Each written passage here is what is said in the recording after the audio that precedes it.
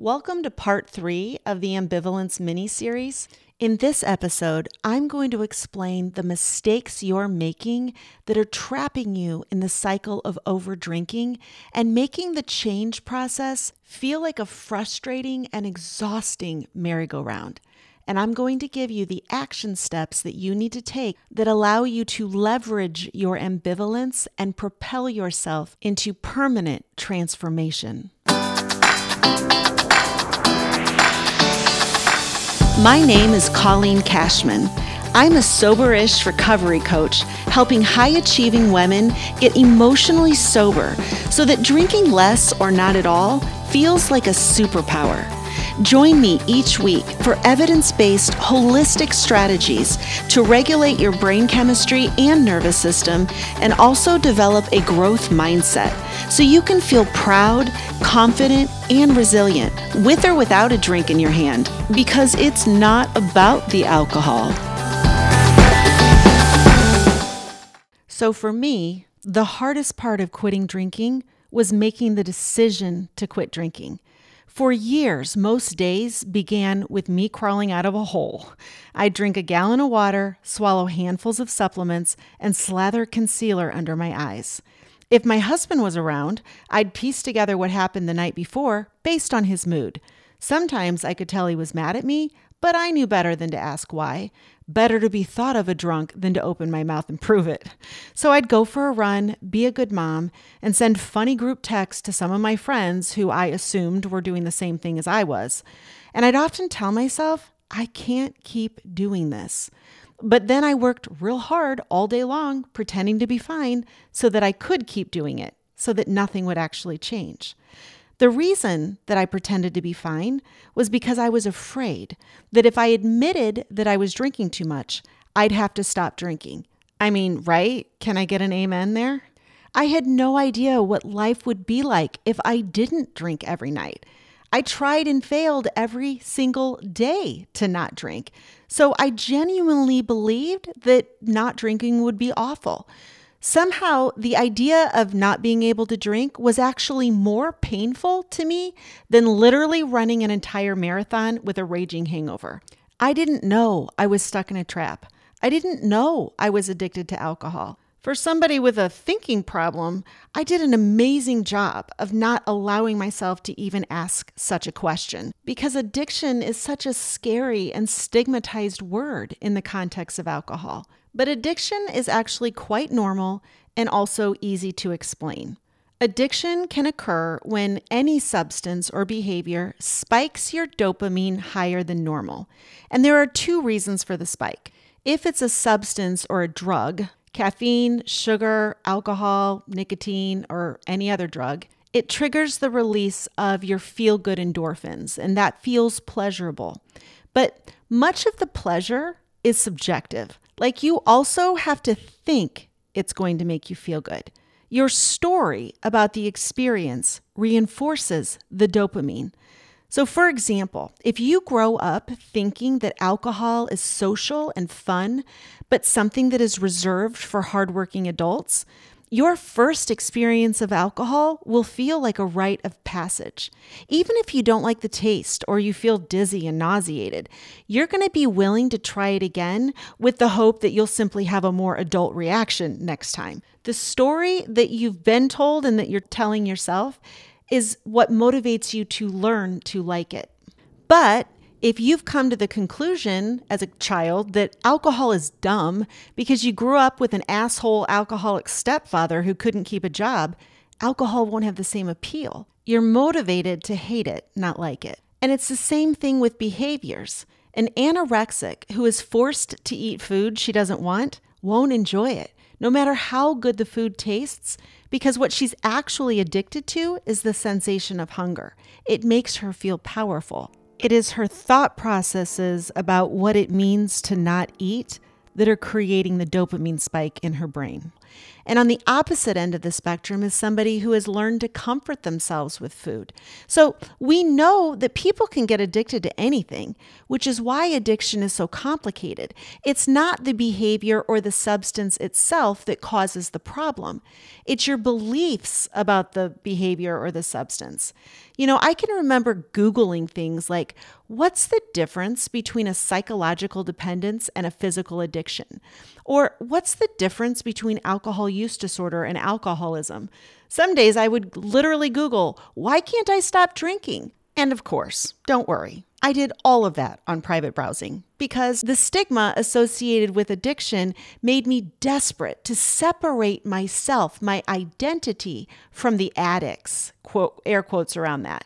And yet the fact remained, I drank every day, whether I wanted to or not.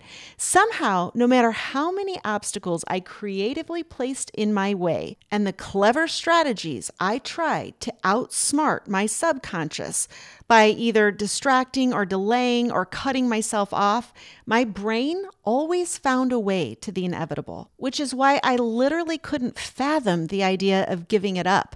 The neural pathways that led me to any other options just simply no longer existed. There was no question I could ask where the answer wasn't alcohol. And after doing that mental math every single day for almost 15 years, it became an unconscious process. I no longer questioned the shit my brain came up with. I once made it through an entire day of travel, 3 airports, multiple delays, and I didn't order a drink. To be fair, I was probably hungover for the night before. But either way, I was determined to take the day off. And we finally get home just before midnight, and I could have just gone to bed. And there I am, 1 a.m., with a vodka tonic in my hand, telling myself a story about how I needed to decompress and go through the mail and start the laundry and enjoy being back home in my house. Like I had argued with my brain all day long. So I had reached decision fatigue. There was no fight in me. I literally didn't have the capacity to say no one more time. And so I drank. There's a lot more going on in that story, and I'll explain in part 4 the process that you're going to need to go through to unlearn those thinking patterns that are always solving for alcohol. But before you can do that, you must decide that this is actually what you want to do. And this is where most people get stuck. The back and the forth and the forth and the back of the I don't want to drink, but I love to drink, and I want to quit, but I can't quit. In part 2, I mentioned that you're going to have to learn to distinguish the difference between drinking and thinking about drinking and treat them as 2 separate issues. Drinking is a downstream consequence, a behavior of thinking about drinking. It's a think, drink, think cycle. And the mistake we all make is to try to interrupt that cycle at the drink. Just stop it, you say. But that's like trying to control the dog by grabbing its tail. The tail isn't the problem. It's not what has the teeth. And the teeth in this analogy is your identity as a drinker who likes to drink so much that you can't stop after one. And the beliefs that alcohol is a desirable substance that makes life better, and that you can't feel normal or relaxed without a drink in your hand, and that sobriety is boring and pointless, and it will keep you from having fun in life. Those are some serious teeth. And the way around those teeth is to ask yourself a different type of question. Instead of asking yourself, what do I want to do? You need to ask yourself, what do I need to do? What is the best course of action that will move me forward? Because you want to avoid an emotional response and access your prefrontal cortex, your logical brain. Because if you ask yourself the question, what do you want to do? You may indeed decide, oh, I want to quit. I want to quit. I want to be done with all of this. But no matter how sincere you feel when you say that, you know it's not that simple because it's emotional, and emotions are temporary. Give your brain 5 minutes or 5 hours or 5 days or 5 months and hit me back. Your resolve will waver. And that is where we have to start. Ambivalence is being pushed and pulled in opposite directions. You are literally believing 2 things that cannot be true at the same time. And your emotion in any given moment dictates your opinion in any given moment. And that's what's giving you whiplash. And the closer you get to making the decision to quit drinking, the more your brain starts throwing in objections. What about this? Did you think about that? Doesn't matter anyway because you're not going to be able to make it a week. And let me tell you this, ambivalence is normal. Nothing has gone wrong. Feeling conflicted and unsure are a necessary part of the change process. The change can't be sustained until these questions are answered and resolved. And resolved means to make sense of them. You understand where they come from and why you feel the way you do, and actively choose to no longer let those emotions control you, which takes time. Change is a process. And the process of change is actually a spectrum. And it's really helpful to understand that spectrum so you can see where you're at and adjust your expectations for what it takes to complete the change process. Bitters. So on one end of the spectrum is what's known as pre-contemplation, which is you have no awareness that there is a problem. You're at the alcohol Olympics and you're in it to win it. You're not conflicted or confused or one bit worried. You've bought into the idea that alcohol is the fountain of youth and fun, and if one is good, two is probably better. Go ahead and leave the bottle. A little farther up the spectrum is the awareness that this isn't sustainable. But you're not really motivated to change. It's fun, you're fine, everybody's doing it. At some point in the far distant future, you know you'll have to stop, but the pleasure of drinking still outweighs the pain. And in the middle of the spectrum of the change process is what's known as contemplation, where you are acknowledging the pros and cons of your habit. And you're looking around at other people who aren't behaving like you, and you're wondering if the grass is greener on the other side of the fence. This is where ambivalence begins. It's not all great, the drinking, but it's not all bad either. A permanent decision does seem like an overreaction.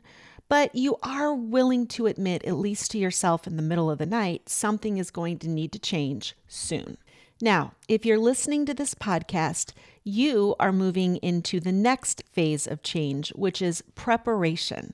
You are doing some homework and exploring the options and thinking about how if you hear one more person talk about how sexy sobriety is and how good it feels, you might just try it. Well, that was my thought process anyway. Also in the preparation phase, you're doing some experimentation, not making any big commitments, but playing with adding new rules or switching from beer to wine or wine to beer or liquor to wine or wine to liquor, or alternating water in between drinks, or not buying more than you can drink in one night because you are hoping that you wouldn't be stupid enough to make a run for the liquor store at 10 o'clock at night. You might also be signing up for Sober October or some sort of cleanse or retreat where you are forced socially to say you're not going to be drinking for a certain period of time, and then it'd be really weird if you didn't follow through with that. In your mind, the changes you're making are temporary because you're hoping that you can just reset your tolerance and regain access to that elusive off switch in your brain. And that doesn't work. But you are also learning what doesn't work.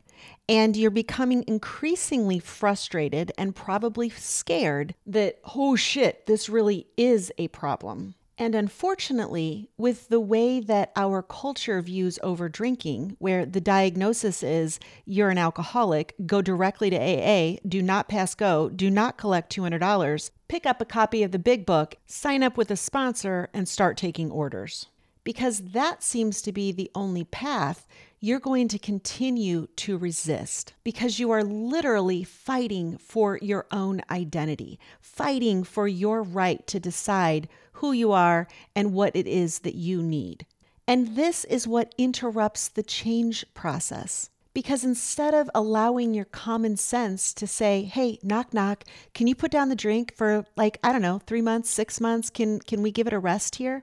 Because you're being told that the only solution is permanent surrender of your own power, then you get stuck in the change process, which amps up your stress even more. So you're stuck in this chronic state of fight or flight, and your mindset is more and more negative and more worst case scenario. And so at the point in the change process where the solution should be inviting, your natural, normal defense mechanisms that are protecting your ego and trying to keep you safe are actually causing you to double down on the very beliefs that are keeping you from making this change. And that's why for so many of us, it does require some level of rock bottom for us to finally decide to take action. We're not making the change, though, because we're pursuing pleasure. We just can't fight anymore, and we're willing to say anything to make it stop, including, "Hi, my name is Colleen, and I'm an alcoholic." But for better or worse, at least now there's a line in the sand. Welcome to the action phase of change, where you're finally ready to do something about it.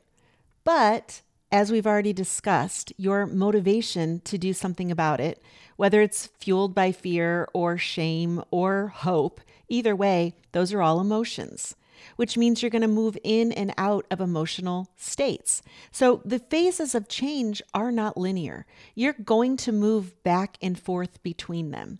And for those of us who are perfectionists, you're going to need to buckle up, because change is a dance between forward motion and backsliding. And as backsliding is actually one of the best ways to reinforce your learning and continue to fuel your motivation, you just need to adjust your expectations, which is why setting the expectation that day one, you're going to quit drinking now and forever for the rest of your life is setting yourself up for failure. Now, I want to be clear. I am not saying that you should not try your best to commit to a period of sobriety. That is the shortest and most pleasant route between point A and point B. But you need a strategy to address the problematic thinking that leads to drinking. You need to learn how to supervise your own mind, because left unattended, you're going to start asking yourself, what the hell is wrong with me? How did I get here? And how am I going to keep this up forever? And it is those questions that you are experiencing in your body in the present moment that reveal your true addiction. You're addicted to certain thinking patterns that make you feel a certain way. These thoughts and feelings are the real habit that needs to be broken. So you may interrupt the behavior with willpower and discipline and accountability and meetings and all of that stuff. But if you don't learn how to think differently, you will always be at risk. Because these thoughts, these questions you're asking yourself, induce fear and panic and also resistance and shame. And those emotions are what are triggering the stress response. And the more stress you feel, the faster you lose access to your focus and your willpower and your intentions. You have to learn how to interrupt that thought loop with a new question. Instead of asking, what if I can't stop drinking? Ask yourself, how can I learn to think differently about alcohol? Notice how those words shift your emotional state. How can I learn to think differently about alcohol?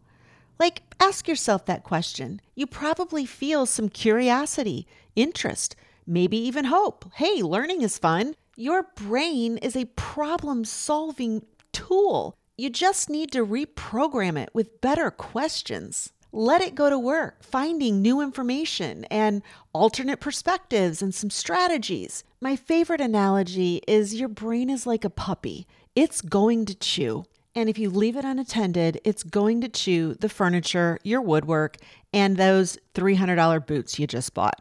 But if you supervise that puppy and give that puppy a bone in a nice contained area and not let it run off leash throughout the house, you're going to get very different results. As they say, there are no bad dogs, just untrained owners. The only way to resolve your ambivalence with alcohol is to shift your focus off the behavior and onto the thought processes that are driving the behavior. You have to train your brain to think differently. And if you are new to my audience, this is my area of expertise. My clients refer to my 12-week program called The Next Chapter as boot camp for your brain. I help women move from feeling confused and conflicted and consequently hungover to feeling confident in their ability to manage their minds. And the side effect of having a managed mind is usually about 90 to 100% reduction in alcohol consumption. My 12-week program is for women who are done with the yo-yo diet approach to sobriety and want a permanent solution. Because if you're going to go to the trouble to quit drinking so that you can reset your tolerance, you might as well do it right so that you don't ever have to do it again. I have created the accelerated recovery process based on science, my own experience, and thousands of coaching hours with clients. I use a proprietary blend of self-directed neuroplasticity, nervous system regulation, growth mindset, and storytelling to help you shift out of the drinker identity and into the version of yourself who enjoys managing your emotions, because you know the only way to level up is to move through them, not sit under a blanket watching Netflix, sipping on cocktails, complaining that nobody understands and nobody will give you a break. You got to give yourself a break. Ain't nobody going to save you. And if you want to know more about what that looks like, get in the show notes and register for my live training on Thursday, 1 p.m. Eastern. Once you see the big picture, it's a lot easier to take the first step. So come hang out with me for an hour. I'll answer all your questions, okay? And for now, head on over to part 4, where I will explain exactly how it's possible to break your emotional attachments to alcohol so that over drinking, or even drinking at all, simply loses its appeal. I'll see you there.